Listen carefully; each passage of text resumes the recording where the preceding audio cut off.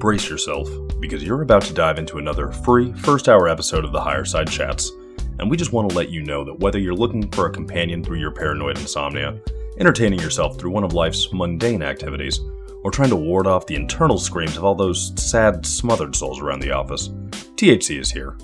And you should know that every episode of the Higher Side Chats has an entire second hour for Plus members. Sign up at thehighersidechatsplus.com and you'll get years of Plus show archives, lifetime forum access, a special invite to Greg Carlwood's monthly joint sessions, MP3s of THC music, bonus episodes, tour videos, and 10% off t-shirts, grinders, and whatever else ends up in the Higher Side store. It's $8 a month that you won't miss, so become a Plus member and treat yourself in these troubled times. Always action-packed and commercial-free, which means you'll unfortunately never hear my voice again.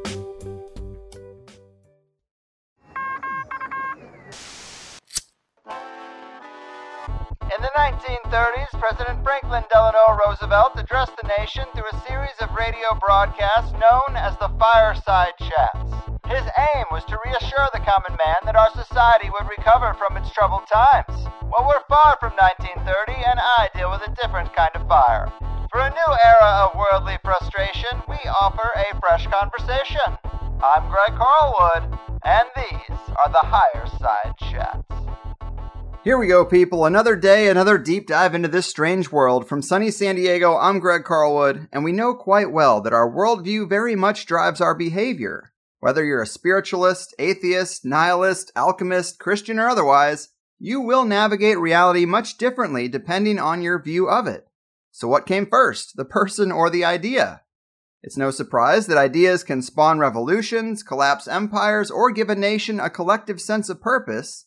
And the powers that be throughout history have invested heavily in the worldview management of various pockets of people over time, and investigating such threads can unravel into all sorts of interesting places.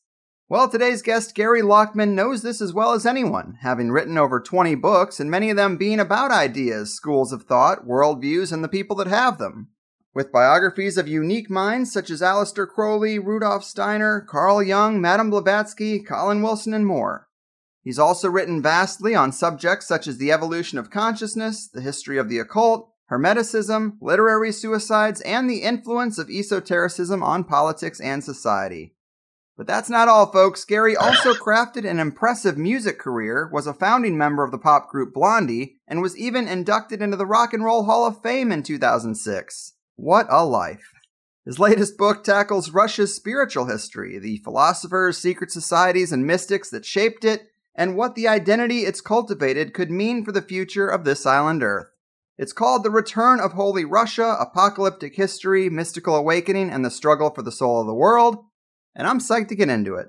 The Blondie bassist, mystic biographer, and literary legend of our time, Gary Lachman, welcome to the Higher Side. Well, thank you so much for having me on. Yeah, man, this is going to be a lot of fun. I'm very intrigued by many of the unique minds you've written about. I also really loved The Return of Holy Russia. So often our knowledge of history and culture is segmented into East and West, and we struggle to even understand the goings-on in our own geographical bubble, let alone what goes on outside of it, which just makes this book even more impressive. But to get us started here, before we get into The Return of Holy Russia, because you have written close to 24 books now, and there are definitely some common themes, to elaborate on what I tried to summarize with that intro, how would you describe the threads that weave through your work as a writer for the folks who haven't been initiated? Well, I think you nailed it. There's a couple of themes that I find myself coming back to. One is evolution of consciousness, and that's both in culture at large, civilization. I go for these big sort of projects, and in the individual. And books like The Secret History of Consciousness, or The Secret Teachers of the Western World, The Quest for Hermes Trismegistos, which is about the mythical figure, the thrice greatest Hermes, who is the supposed founder of the Hermetic arts and philosophy and all that. I mean, all these deal in different ways with sort of consciousness and how it's manifested at different times in history, and also about the kind of what you want to call expanded or cosmic or Hermetic consciousness, which is more or less a sort of mystical kind of consciousness that we only experience every now and then. And there's different people I've been interested in. I mean, writing the books about Jung or Peter Uspensky or Steiner, and it's been a way to sort of get to understand their vision. They're major players in this history of consciousness. And then basically to learn from them what I can and see how it all kind of fits together. I mean, I'm not working out a system, but this is kind of a fundamental kind of theme. And I think one of the things that I found myself that I'm doing, I didn't plan to do this, but over time it appeared to me that this is sort of a narrative that was going on. It's about finding a way to bridge over the gap between the mainstream Western intellectual tradition, which I'm also very interested in, and this kind of shadow tradition or this alternative tradition of the Hermetic. Because at many places they do overlap and they have informed each other. And they're also involved and engaged with some basic themes as well. And I think this all links up also with current developments in neuroscience about the rebooting of the whole right brain, left brain sort of story. So, yeah, I'm trying to find a way to bring these two streams, not necessarily together, but to see where they're both parts of the same enterprise, which is us. Very cool. Huge undertaking and just a really impressive body of work covering a lot of great stuff. And that is excellent context to break people in on this latest book, The Return of Holy Russia. It is a fascinating subject because there have been a lot of unique characters and ideas that have come out of Russia that we've talked about many times in the past. Emmanuel Velikovsky, Madame Blavatsky, Rudolf Steiner, and Rasputin, just to name a few. So to look at the breeding ground for such people and ideas is interesting enough, but it seems like a lot of these esoteric ideas are resurging in Russia, and maybe they are here in the States too, to a degree, because there are a lot of parallels in your book, Dark Star Rising, Magic and Power in the Age of Trump. And I guess these two books, they do kind of go together, don't they?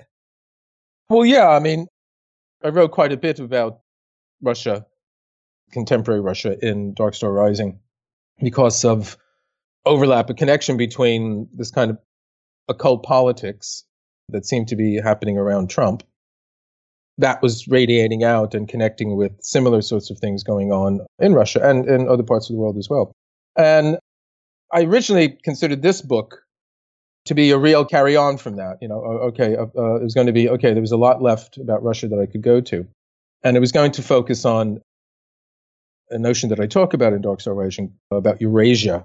And Eurasia is this idea of Russia not being just a new nation, which it is now, since the collapse of the Soviet Union. And it's the first time in its history that it hasn't been an empire, as far as I understand. But it's the beginning of this new civilization that's rising up in the 21st century. As the West goes under, there's this new Eurasian civilization that's going to rise up in the 21st century. And I toyed with the idea of the book focusing on that particularly, and I was going to call it Eurasia Dawn. But then I thought that sounded like an exotic dancer. So I decided not to go with that title. And then I also wrote quite a bit about that in Dark Star Rising. But it is connected to that because I said it carries on from what I was writing about Putin and people like Vladislav Surkov, who was his spin doctor and PR man in the 2000s and created this whole VR, virtual reality Russia, that 90% of the Russian population apparently accepted as reality, although it was all created for them. But the real prompt for this book, particularly, and the notion of the return of Holy Russia, came from an article I read about Putin, I think it was 2015, at the annual meeting of Russia United, which is the main political party in Russia. He gave his regional governors a reading list. And on this reading list were these Russian philosophers from a period in Russian history before the Bolshevik Revolution known as the Silver Age, that not too many people know about, but it was a remarkable flowering and efflorescence of art and literature and culture, and also interest in mysticism and spirituality and what we call the paranormal and the occult and things of that sort. And this was going on in Europe as well. I mean, in places like Paris and London as well. But it was particularly feverish and particularly intense in places like St. Petersburg. So that interested me that a world leader would be asking his regional governors to read these philosophers. But then I saw the response to this from the West, some of the Western commentators. And while, I'm not trying to defend Putin in any way, I do think the people he was suggesting his regional governors to read deserve to be taken seriously. And I thought the response from the Western critics like David Brooks in the New York Times was rather kind of narrow-minded and simplistic, and portraying people like Nikolai Berdyaev and Vladimir Soloviev, who were two of the philosophers from this time, the Silver Age, that Putin suggested his regional governors to read. He was sort of diminishing them and seeing them as these sort of messianic, what we would call exceptionalist, sort of spiritual political thinkers, and promoting this kind of pan-Russian universalism, which in a way they are, but not in the way that he was portraying them as. So that interested me. And then it seemed to be part of this whole tactic or strategy or attempt Putin is making to reclaim this period, this pre-Bolshevik period, which was powerfully creative and enormous. I mean, people like Stravinsky and The Rite of Spring came out of that, and the Diaghilev. That's kind of like one little bit that many people might know, but there was a bigger, larger whole movement behind it. And because Russia's been going through this identity crisis, this is one of the things that happened with the collapse of the Soviet Union. We're not Marxists anymore, we're not communists, and then the attempt to establish Western sort of free market, values and democracy didn't really take, and they went to this free fall. So I was just really interested. So what does it mean? Like, what's Holy Russia? And so that's what I wound up doing in this book. I didn't start out to write a history of Russia, but I wound up doing it because I realized I didn't know anything about Russia. And I just became fascinated learning about it as I wrote. Yeah, and that relates quite well to what I was going to bring up, is that you mention in this book that Rudolf Steiner said that the Russian mind is exceedingly difficult to understand from the Western point of view. And that was a relief to read, because then it's not just me. But talk to us about why this is. What makes our minds so different?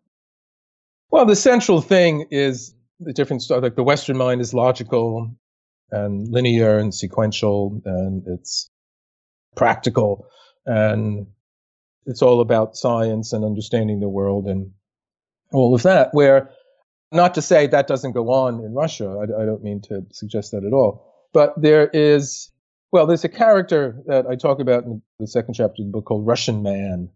And this was a theme that the German novelist Hermann Hesse wrote in a short little book, basically about the novels of Dostoevsky, who's the great Russian novelist of the 19th century. And Russian Man is this paradoxical, contradictory character. It's this huge, capacious personality that can embrace opposites. So you mentioned Rasputin. He's a good example, although, there's a lot of cliches about him. But a book written about him, he was the holy devil, so you have the opposites there. So Russian Man is a sinner and a saint. He's a criminal and a poet. He's a drunkard and a mystic. He's judge and victim and all these kinds of things at once. And this turbulent protean kind of character was something that's radically different than the Western idea. And Hesse portrays it as a kind of threat. I mean, Hesse, too, is sort of writing, accepting the notion that Europe is in decline. I mean, this was something that was a kind of common theme in the early 20th century. I mean, the big book is The Decline of the West by Oswald Spengler, and I talk about him, too. And what Spengler and Steiner and Hesse, they all see in this protean, kind of turbulent Russian character, the possibility of a kind of cultural rebirth. I mean, Steiner talks about this new cultural epoch starting. I mean, the ETA for the real cultural epoch is maybe a millennia down the line, but he sort of sees the beginnings of it appearing in the Russian soul. And again, Hesse, too, Russian Man is this chaotic, turbulent individual, but it's like the prima materia in alchemy. You have to get down to this kind of matter that's not fully formed, and then out of that something, positive can appear. And Spengler, too, sees the West is going down, but then Russia is this, new kind of thing, and it's a totally different sensibility. I mean, Spengler makes the difference. He paints an easy sort of metaphor and says, if you think of the Gothic cathedrals, like Chartres or Notre Dame, the spire reaching up into the sky, reaching up to heavens, that's the Western I, the Western ego, this independent, surging, striving forward to the heavens. And he says, where the Westerner looks up at the sky, the Russian looks out. He looks out against the endless steppes, the endless horizon, this vast plain. And this is the Eurasian continent. This is the mother of all continents, this endless kind of flat land and all that. And this also creates a different kind of social sensibility. So where the Westerner thinks of me, the Russian thinks of we. They have this notion of togetherness, sobernost, this kind of communal sort of sense. And hence, this is one reason why something like communism was easier to set in there than, say, in other places in the West. So, I mean, again, one of the things that's happened when I've done these interviews, and it's funny because it has been with sort of American interviewers, and I'm American myself, even though I've lived in London now for 25 years, but I'm unavoidably American. And Russia means USSR. I mean, it's almost like Germany is the Nazis. We've kind of outgrown that a bit because Germany's, been nice and has done lots of good things, where the Russians haven't really. I guess that's the thinking. I'm just saying, but still, that's the thing. I have to say, well, yeah, you're right. But we're not talking about the USSR. We're talking about Russia, and Russia had this whole, character. One of the reasons the USSR emerged is because of this contradictory and paradoxical character of Russia itself, in the 19th century. Mm. Well, you're really good at writing about things from neutral ground, things that I guess make people pretty emotional. I'm not necessarily emotional about that sort of stuff, and variety is the spice of life. And to quote the book, when you do write about Russia today, you say, to think of Russia, home of gangland politics and ostentatious oligarchs, as more morally sensitive than the West may seem counterintuitive. But in Putin's Russia, the extreme liberalism and permissiveness that characterize Western society, its anything-goes sensibility, smacks of little more than decadence, and our commercialization of practically everything reeks of selfishness and ego gratification. Steiner's independent Western I turned into a gluttonous, consuming me. And I just think that's a pretty good summary there. Well, I mean, that's the argument. I mean, the thing today is that it's not a Cold War between, capitalism and communism anymore. What it is, it's this kind of clash of civilizations or a kind of moral standoff where you do have, from Putin's point of view, I mean, whether he accepts this in earnest or whether this is a political strategy, that's another question. But this is how, the sort of the opposition is appearing. No, he sees the West, as I say, this kind of gluttonous me. It's what I call the me economy, where everything is available, everything's negotiable. I mean, everything is up for grabs. I mean, that was one of the themes of Dark Star Rising, where reality is completely malleable now. We've entered this phase where reality is up for grabs. Mm-hmm. Post-truth, alternative facts, you can do anything you want. And there's really no boundaries anymore in the West. There's really no resistance to someone wanting something, whether it's being recognized as another sex or gender or, something else or whatever it is. It's just like there doesn't seem to be anything that's, stopping this kind of, what do you want to call it? A kind of ultra-liberalism in the sense of laissez-faire economics where everything is part of the market. And again, whether this is just strategy or whether he feels it's in earnest, that's a different question. But Russia is presenting itself as this bearer of traditional values, traditional family roles, traditional gender roles, traditional religious ideas, traditional belief in sin and all these sorts of things. And yes, it seems counterproductive when the picture we have, as you said, of these ostentatious oligarchs and kind of gangster politics and all that. But that doesn't necessarily, they don't necessarily exclude each other. I mean, that's one of the things, And again, I'm not promoting Putin or Russia or this kind of vision of traditional values. I'm just saying this is the opposition now. And it's kind of a moral stand-up. And he says this in quite, a few of his speeches.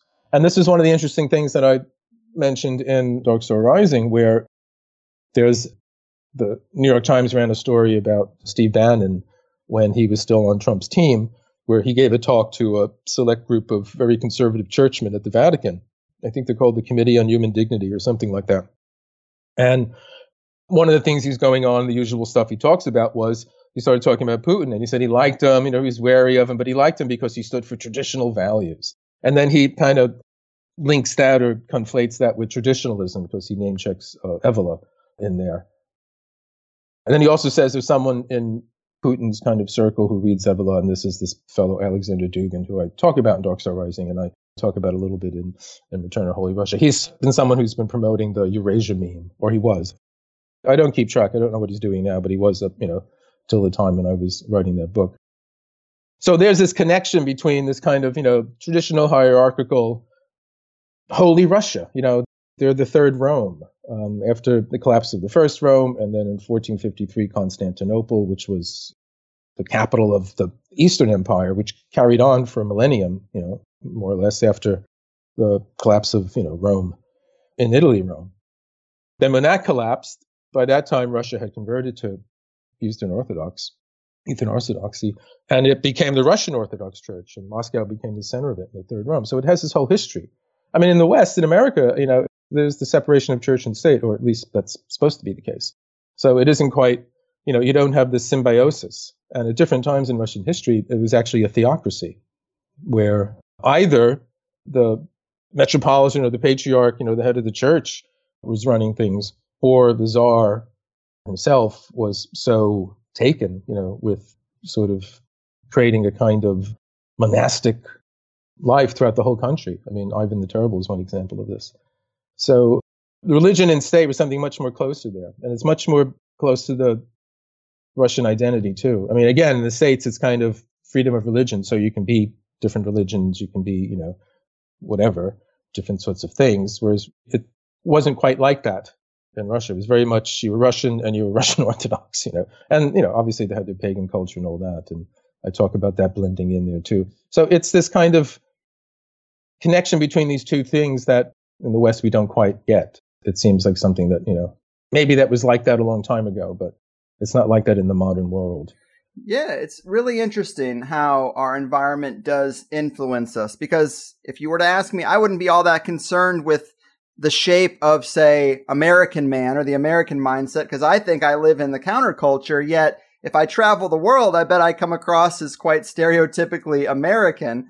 And it's just funny how that works out, because it does have an effect whether you really want to acknowledge it or not. And Americans definitely know the liberal, conservative tug of war very well. And every perspective is going to have its pros and cons. So it's good to look at it. Any worldview or any philosophy can go off the rails or be used in ways that we don't like and has an ugly side. But I like to look at these things pretty objectively. And one of the big themes in this book is that there is a collective purpose or destiny for Russia. That's kind of why it's important to get this context. Steiner talked about this, saying that the fifth epoch of post-Atlantean consciousness evolution was developing the individual I or the ego. And thanks, America, for carrying that torch. But the sixth epoch would be of empathy and feeling the pain of others as our own.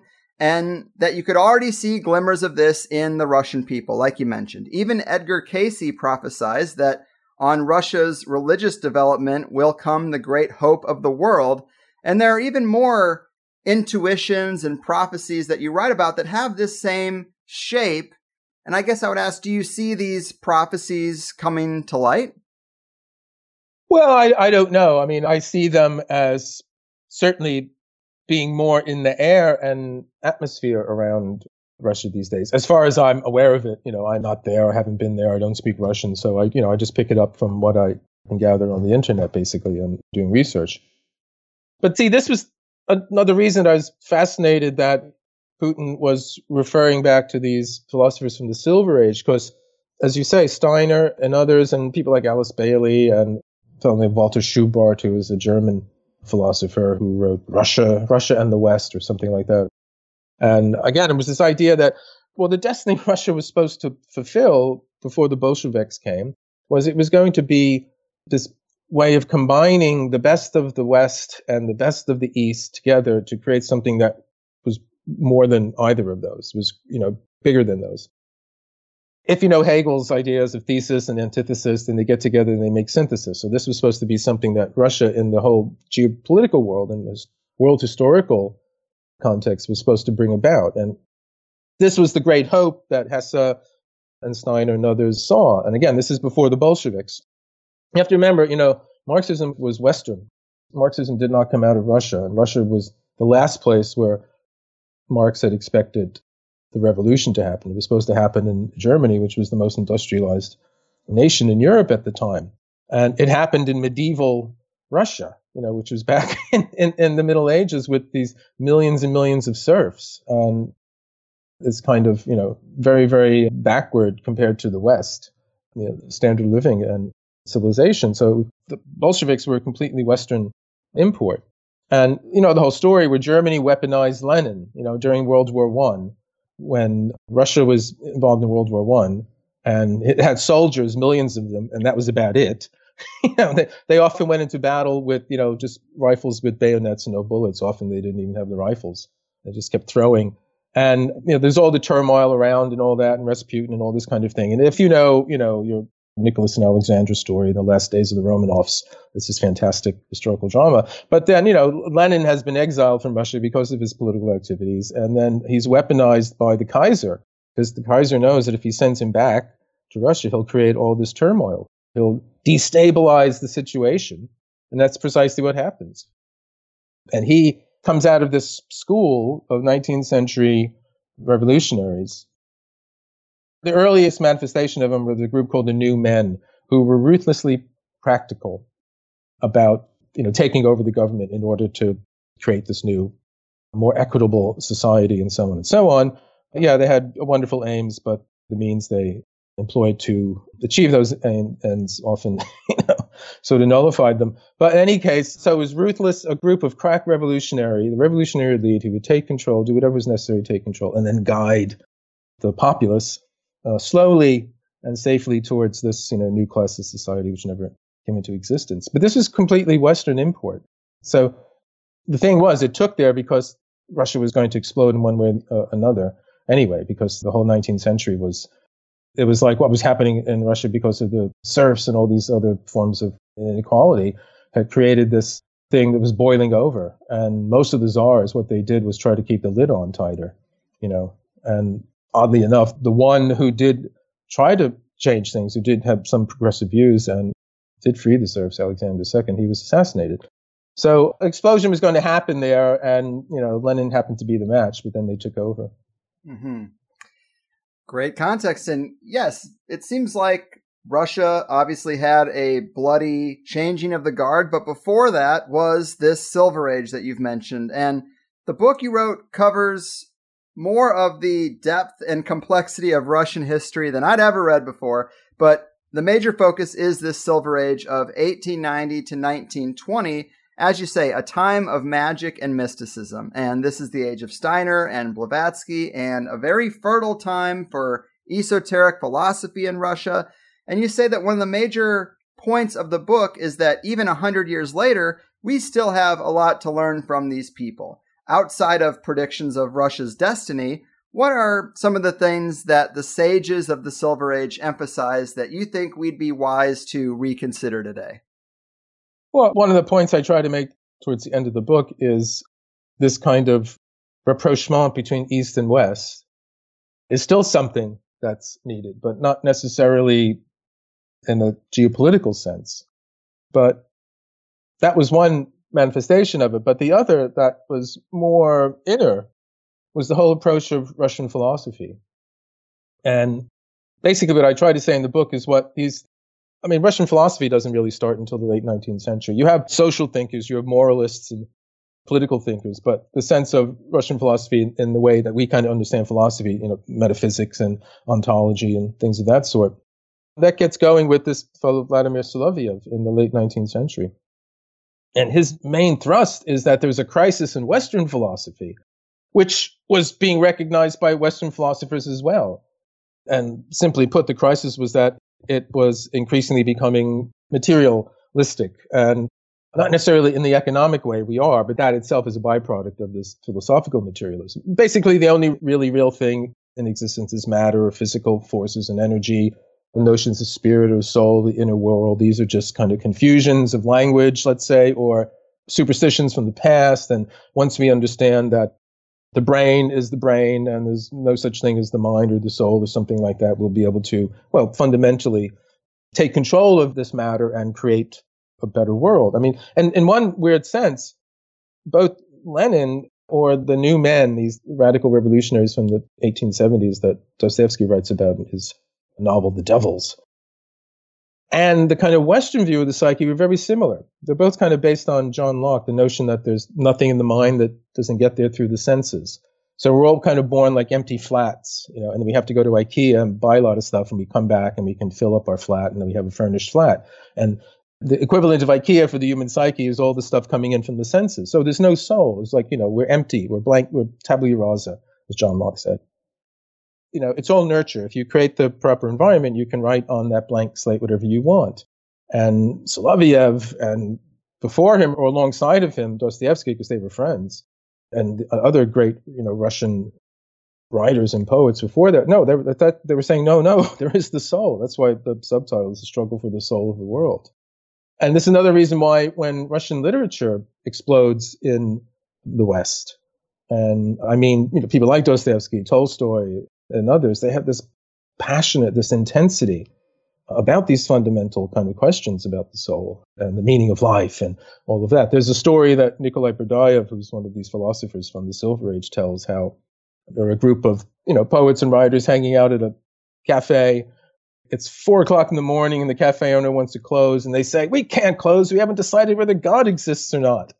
And they have to carry on. I mean, they were really excited about these kinds of things in a way that by the time they came over to the West, it was overpowering.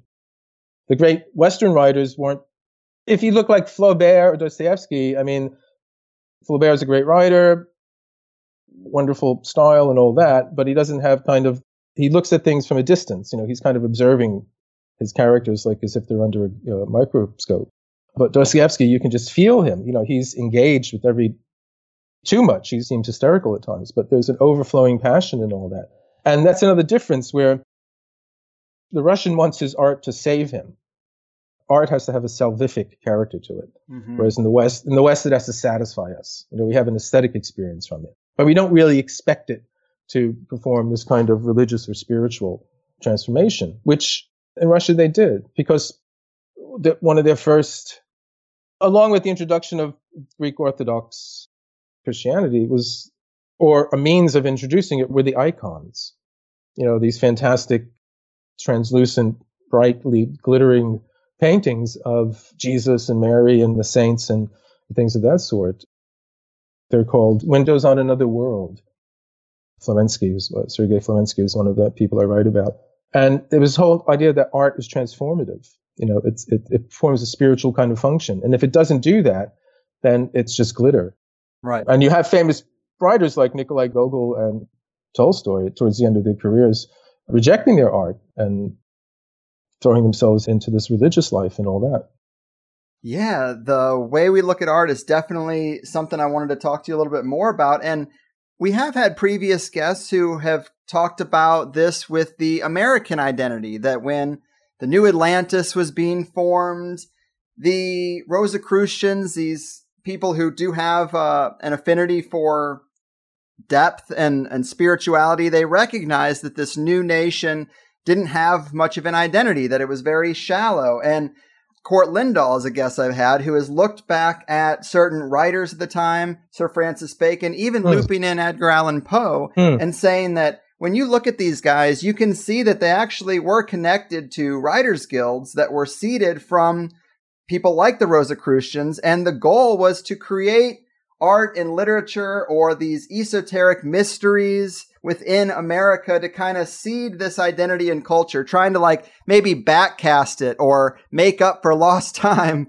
because they saw the importance of an identity amongst a people. And that was kind of the first time I thought of it as all that important, but it's coming up again. So it does seem really interesting, especially when you factor in that a lot of it has roots in secret societies, which is just provocative to me.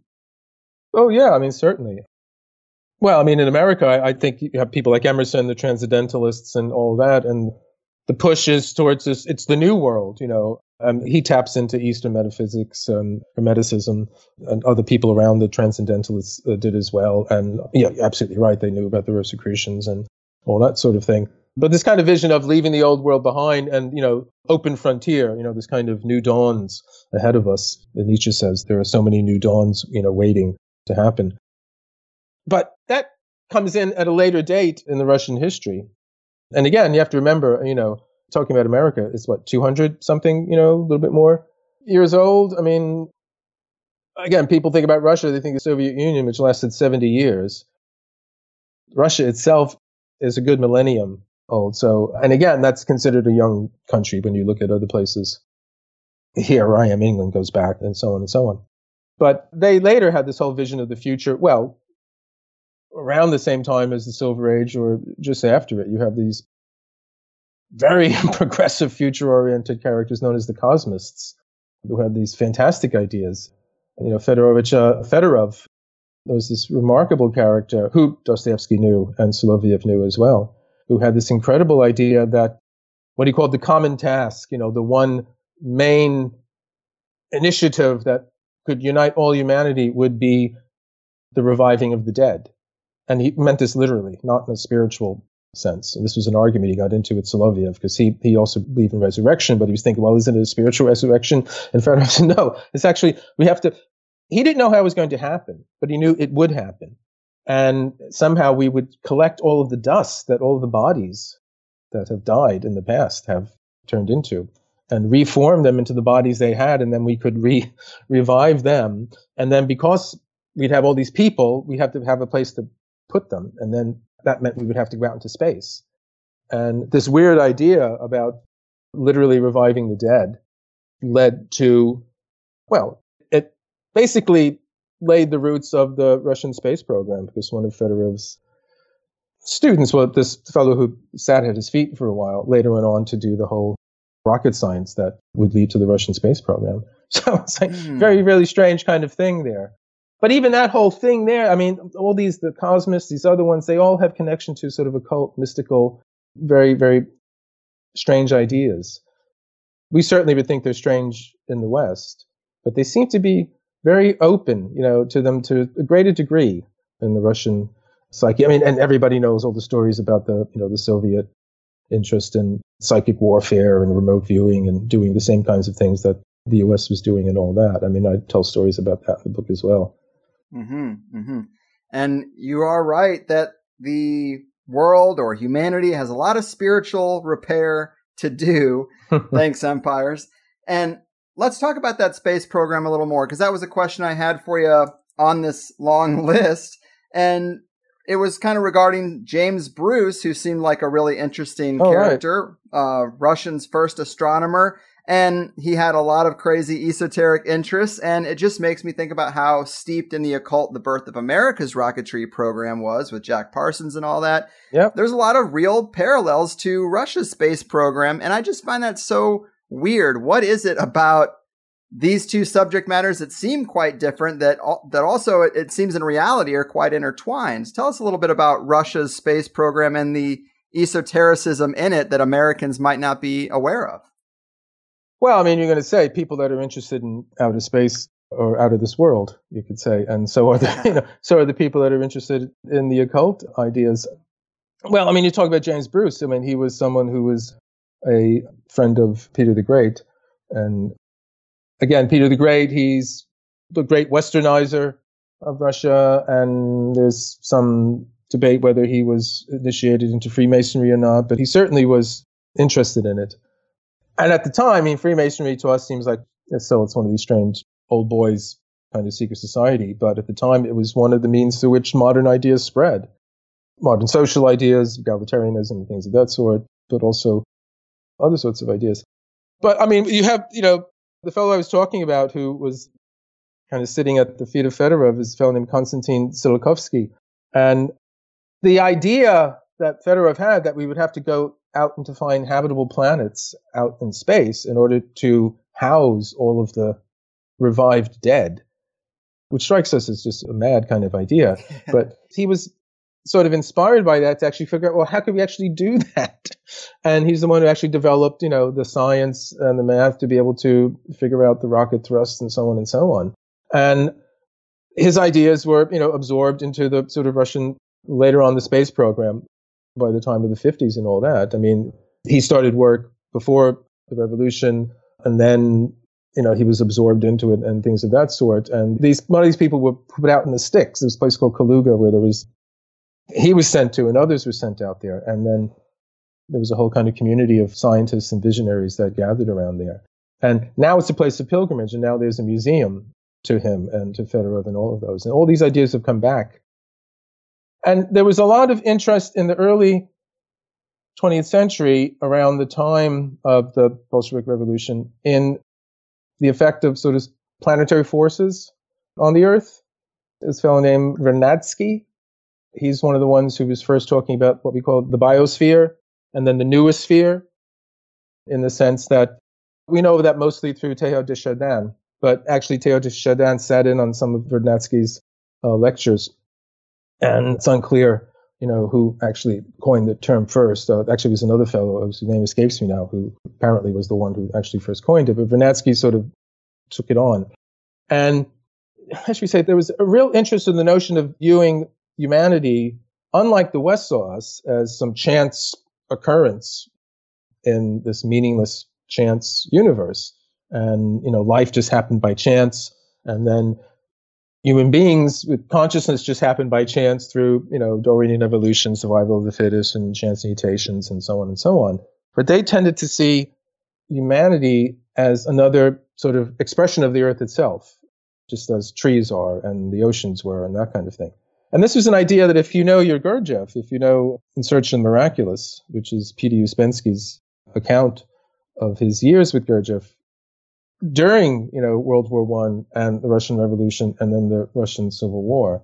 And incidentally, it's sort of the book most people go to when they want to get a clear idea of what Gurdjieff's ideas were about.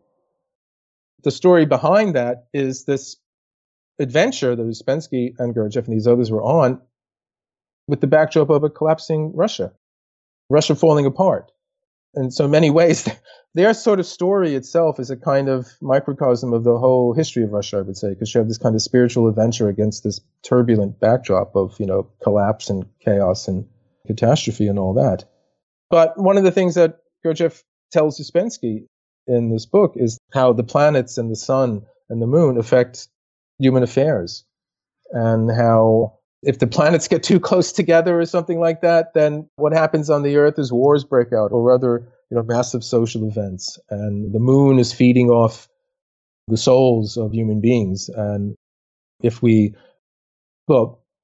said we're all food for the moon, meaning that if we don't work to wake up, his idea was that we're all asleep and we have to go through a series of very difficult psychological processes in order to gain true wakefulness. If we don't do that, then we're just giving off all our emanations up to the moon and all that. So, whether you take that literally or not is another story. But Vernadsky certainly took it seriously, that there were cosmic influences influencing events on the Earth.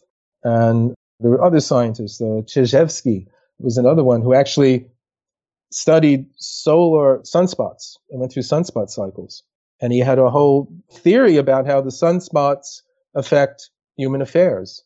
And he mapped out, when there was a high level of sunspot activity, wars broke out or revolutions happened, things of that sort.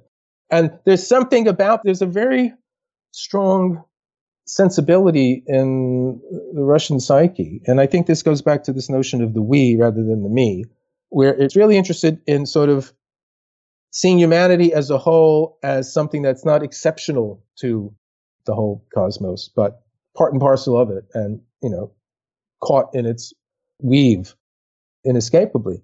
And the whole idea, this notion of the free will that the West likes, I can choose to do this or choose to do that, is something that's in many ways antithetical to the Russian mind. It's not about me, it's not about what you choose, it's about us, it's about how we all work together.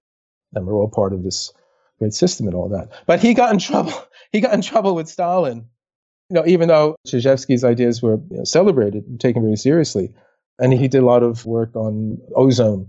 The ozone in the air affects human behavior. And the sunspots are supposed to be somehow related to ions, the ionization, that's how it is, the ionization in the air, negative ions. Somehow the sunspot activity increases negative ions in the atmosphere, and that makes us all kind of jittery and kind of anxious, and we want to do something. Right. And so we go and have a war or a revolution or something like that.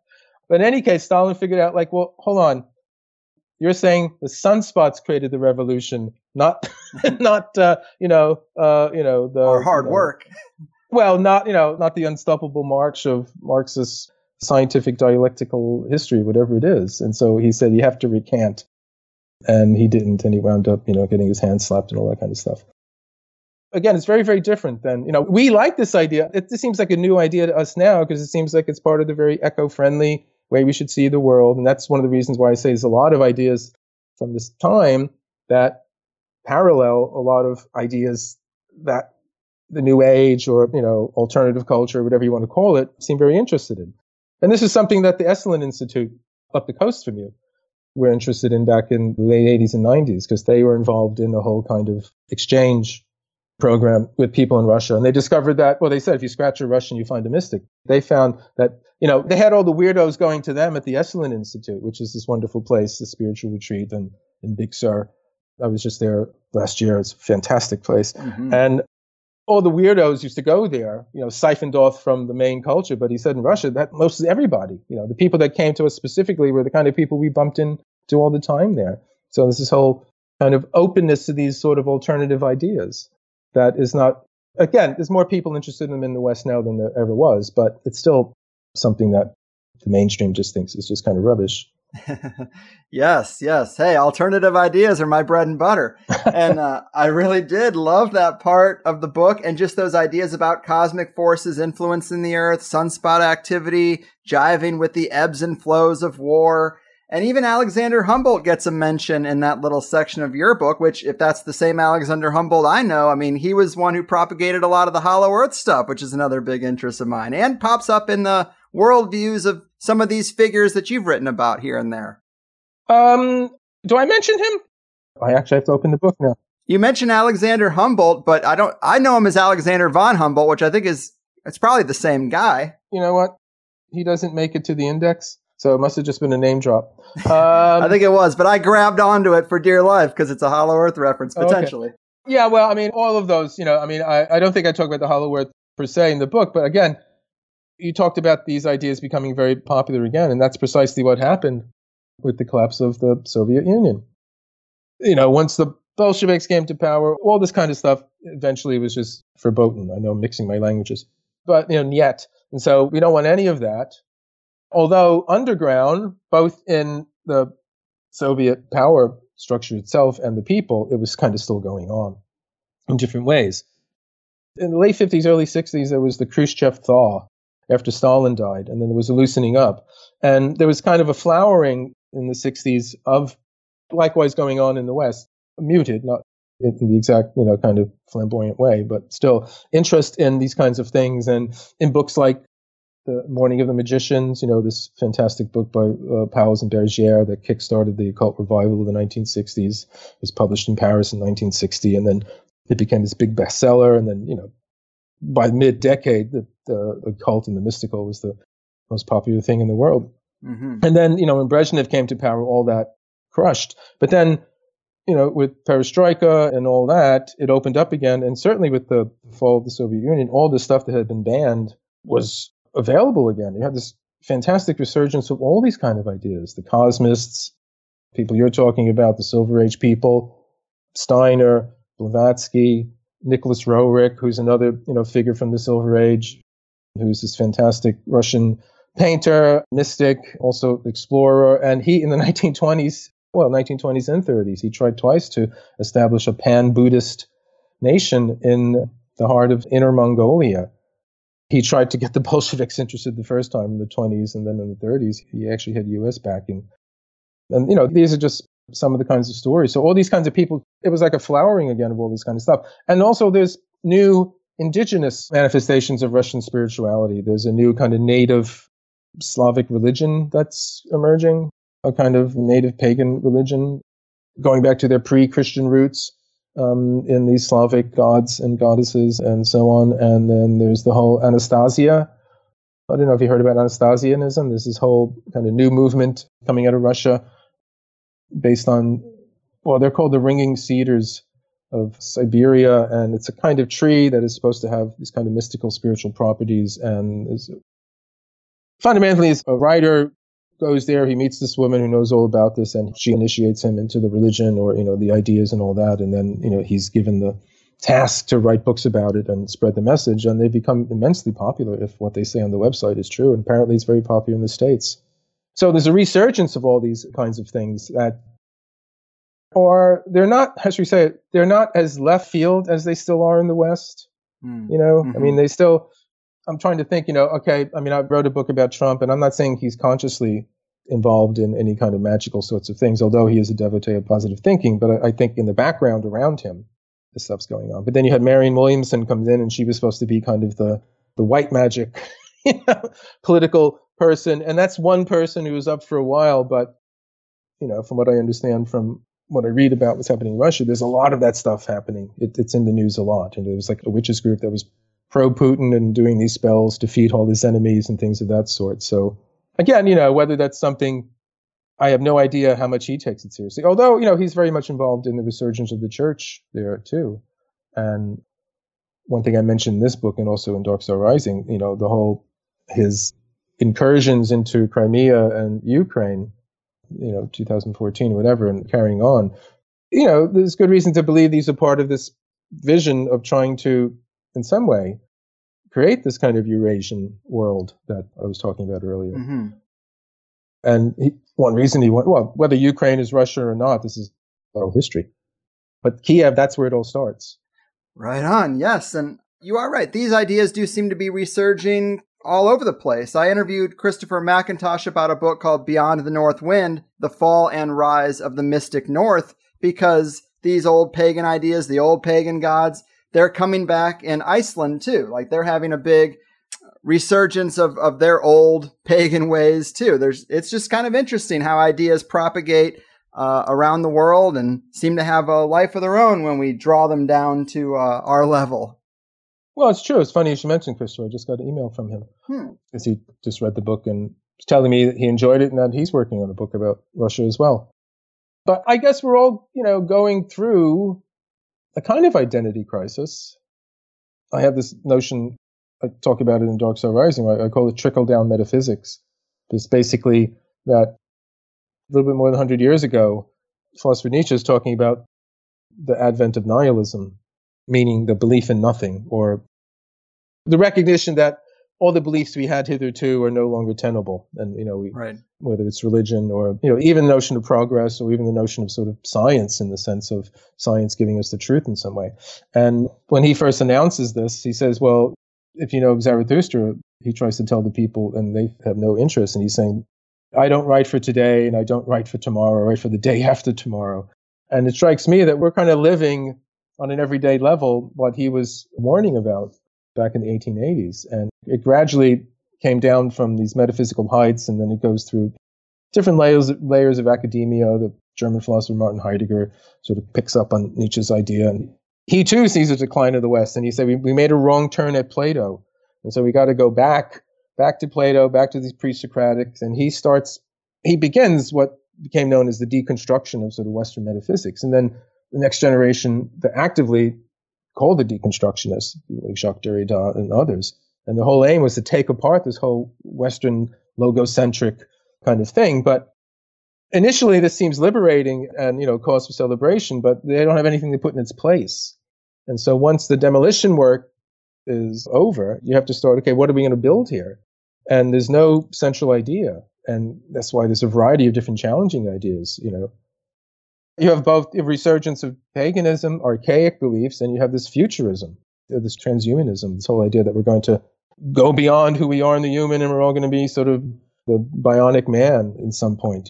Kids are going to buy a bionic arm 20 years from now and they'll be able to lift 500 pounds or something like that. So that's all happening at the same time. And again, you could say this is this protean, turbulent, possibly creative chaos that Hesse was talking about 100 years ago.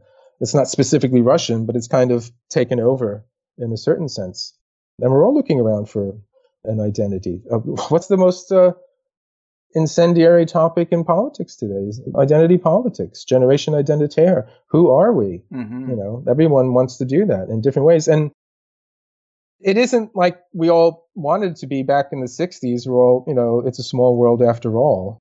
We're all like in a big Benetton ad, we're like used to be. We're all kind of arms on each shoulders, and there's a white kid and a black kid and an Asian and whatever. It's not like that. It's everybody in their own little gang, basically, their own little group of people who they identify with, groups fighting against groups. It's what I call the war of all against all in Dark Star Rising.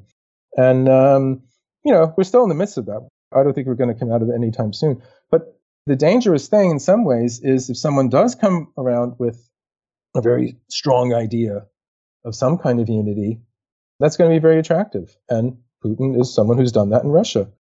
Trump, I would say, is someone who's trying to or has done that in the States. And they're both doing it in the sense of trying to return to a former glory. It's make America great again. And this notion of, Holy Russia. It got the name Holy Russia after the Napoleonic Wars, because Russia defeated Napoleon, just like Russia defeated the Nazis in the end of World War II. So it was like the savior.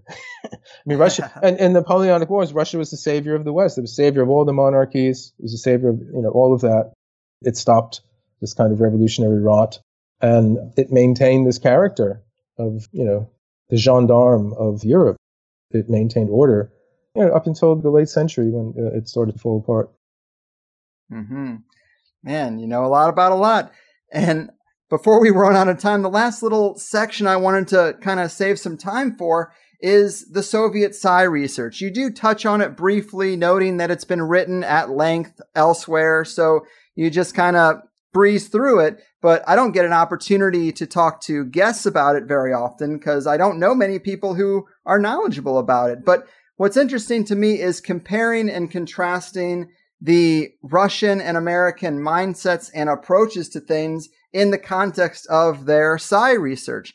How would you say their explorations of consciousness in the Soviet Union compared to the MK Ultra stuff? Because they seemed far less obsessed with control and weaponizing the research. It's there a little bit, but they also seem to have that spirit of how can we learn about elevation of consciousness or elevation of man through these studies? I mean, is that the sense that you get? Well, as I said, I think there's an underlying interest or openness or propensity for these sorts of things in the Russian soul or psyche, more so than, say, in the West, who, especially in America, which is kind of like what was West about Europe, even more West, obviously, geographically. But I think, in the West, it was sort of like, okay, is this something that we can actually use? Is there a practical value to this? And I think often when they discover, oh yeah, it's interesting, it's all that, but we can't really weaponize it. Just like they couldn't really weaponize LSD because it was unpredictable. You couldn't predict how someone was going to respond to it. So as far as I understand, they checked it out, they tried it, they, introduced it to all the hippies, and then, they dropped it as a particular thing. I just think in what I understand, again, this is during the Soviet Union, but it's the Russians, that they had more of a kind of openness to it. And I mean, there's things that I didn't even know about. I mean, going back to the early period of the Soviet Union, people like Maxim Gorky, who was like the great sort of writer from the early Soviet period. He's sort of like a Jack London kind of a Russia. He wrote, lots of stories about different walks of life and that sort of thing. But he was deeply, deeply interested in what we would call mental science, or the ability of the mind to be able to create reality. And he tried to get people like Stalin interested in it. He worked with different scientists and philosophers who were working on it in different ways in Russia too. And this was supposed to be a way in order to spread the message. So it had a practical application, but the application wasn't necessarily initially to weaponize it in some way. It was able to, again, we think of it as kind of mind control, but these were people who were idealists initially, so they did really believe in the values that the Bolshevik Revolution was supposed to be about. In the early days, you could understand that because there was a wonderful euphoria and ecstasy about the possibility of this. Later, that died out. And then there's the wonderful, sort of story about these two characters, Alexander Barchenko and Gleb Bucky, who were involved in this whole attempt to introduce variety of different esoteric practices and disciplines and philosophies and parapsychology, and also sort of the search for Shambhala. I mean, right. Bucky himself was head of security in the early days. And in the early days of the Bolshevik Revolution, just like during the French Revolution, there was the terror where people were getting assassinated left and right and murdered and just locked up and killed, this kind of purge. And initially he felt, okay, this was necessary in order to, create the new age, but he became sickened with it. And he came into contact with this fellow, Barchenko, who was a student of a variety of different esoteric practices. And he's also one of these people who were very interested in what was happening in the East in Tibet. And long story short, they both came together to try and work to get funding for them to journey to Tibet, because they wanted to bring back knowledge of these spiritual practices through which they were able to actually imbue the revolution with the true values that had got lost in this murderous purge and all that kind of thing. They wanted to actually imbue this notion of, brotherhood of man and communality and compassion and peace and all that. But also they believed that hidden away in the Tibetan monasteries was this kind of super science, this kind of variety of different energies and powers and forces that were not known to the West yet, but the Tibetan yogis knew them. And it's something that, if you know T. Lomsong Rampa, he wrote The Third Eye, and he was the plumber from Devon here, but he's the guy who wrote all these books about his past life in Tibet, and they were very popular in the 50s. But he has a book called The Cave of the Ancients, and this is about all the super science that's supposed to be hidden away in a cave in Tibet somewhere, and it's kept secret and unavailable until such time as humanity has matured, and that it could use these powers for good. I don't know if we quite got there yet, but these guys are really interested in that. And they tried to get the funding. They tried to get the influence to be able to do it. They failed. In the end, they both fell victim to Stalin's purges.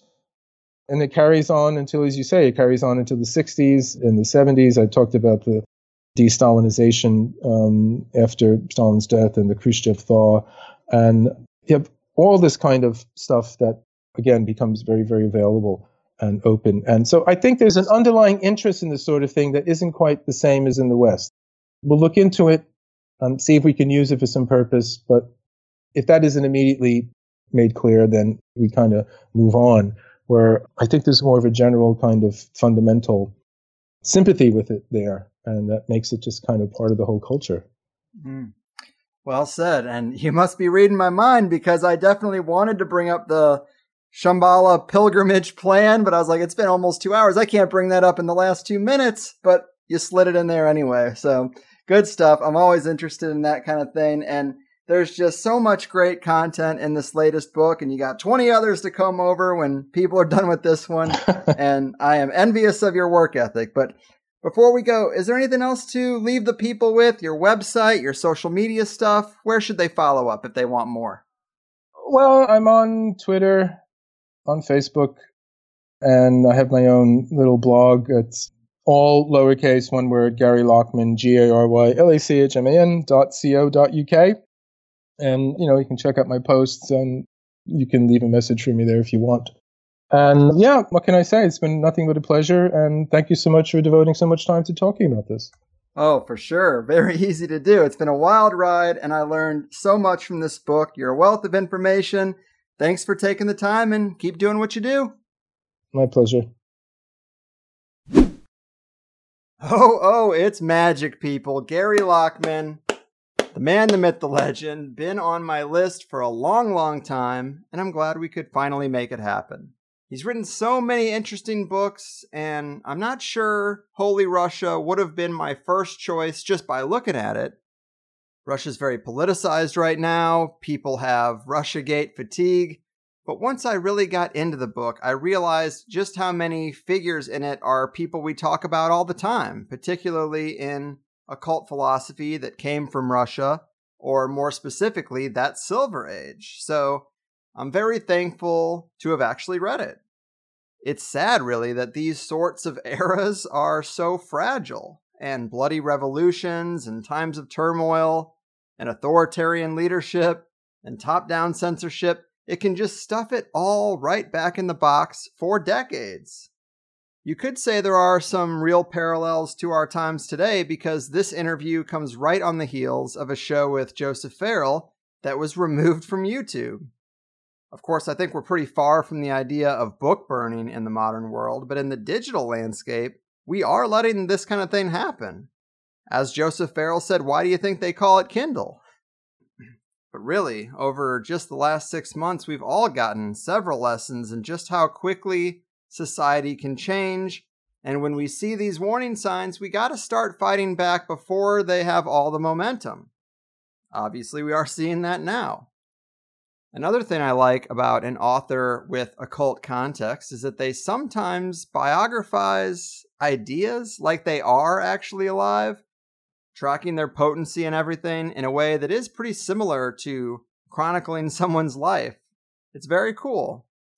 And we didn't save much time for the connection between art and that spiritual perspective that art should inspire you and bring you closer to the divine. Obviously, Russia isn't the only country that went through a period where that was the dominant idea. But as my own worldview has shifted over the course of this show, I see the value in that type of thinking and how art really can devolve when that spiritual component of society is missing. Just think about the divergent paths of art's purpose being for entertainment versus inspiration. It's a huge difference. But if you notice, entertainment folds into inspiration. With inspiration, you get both. With entertainment, you just get the shallow screensaver for your eyes and ears, which is basically what American entertainment is in general. When the focus is just on being entertained, bright lights, bright colors, you lose that mental stimulation and you end up with Fly Like a G6 and Cardi B, rather than a ladder to the astral realm built out of piano keys. So yeah, I wish our times had more depth, but when you work it backwards, it does all seem to come from the worldview that a culture has. We see no point in that kind of art because the dominant paradigm thinks that consciousness is an illusion of the brain and that there is no spiritual bridge to build. I know we bring it back to this kind of thing so often, but it's because so many roads do lead back to, well, what is your fundamental worldview? Your personal metaphysics, as Gordon might say. And you do get to choose it. Obviously, you can't control the whole culture, but you can develop your own process for navigating it in your own way. That should be obvious, but sometimes it's good to have a reminder that if we don't vibe with the time and place we're in, it's important to not give it too much credit and just create your own. So great stuff from Gary today. A much needed mental break from the relentless news cycle. Don't get me wrong, I support the protests. I think a lot of these concerns have been boiling up for a long time and addressing them is well overdue. My wife went out and brought them water, actually. But that doesn't mean that right after the coronavirus thing, we aren't fatigued by the complete domination of every conversation with these things.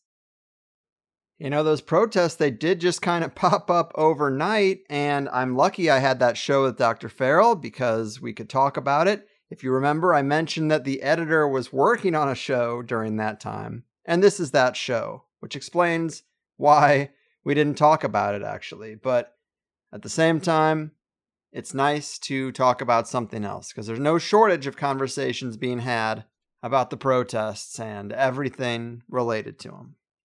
But moving on, in higher side news, I guess my week off got pushed back a bit. I had a friend coming out to stay, but his flight got canceled, and his new flight is a few weeks down the road. So, back in the office for me. For those asking, our joint session is going to be on the 25th again this month, the usual bat time, usual bat channel. Sign up for Plus if you want to catch the previous joint sessions or the second hour of all these here interviews. Today with Gary in the second hour, we talked about the life and ideas of Rudolf Steiner. We talked about Gary's kids' Waldorf experience, tapping into the Akashic Record, prophetic dreams, mystics and magicians that have hobnobbed with the Russian ruling class. You know, I'm interested in that kind of stuff. And we talked about a name I'm sure a lot of people have heard, but maybe haven't dove into all that much, and that's Rasputin. So a lot of stuff I loved. I hope you agree. TheHigherSideChats.com. And with that, I'm getting out of here. Do check out Gary's seriously awesome catalog of books. Stay safe out there. Keep your sanity. And I'll see you next time. Serenity now, good people. I've done my part. Your move, culture shapers, clamp down creators, and suppressors of ideas. Your fucking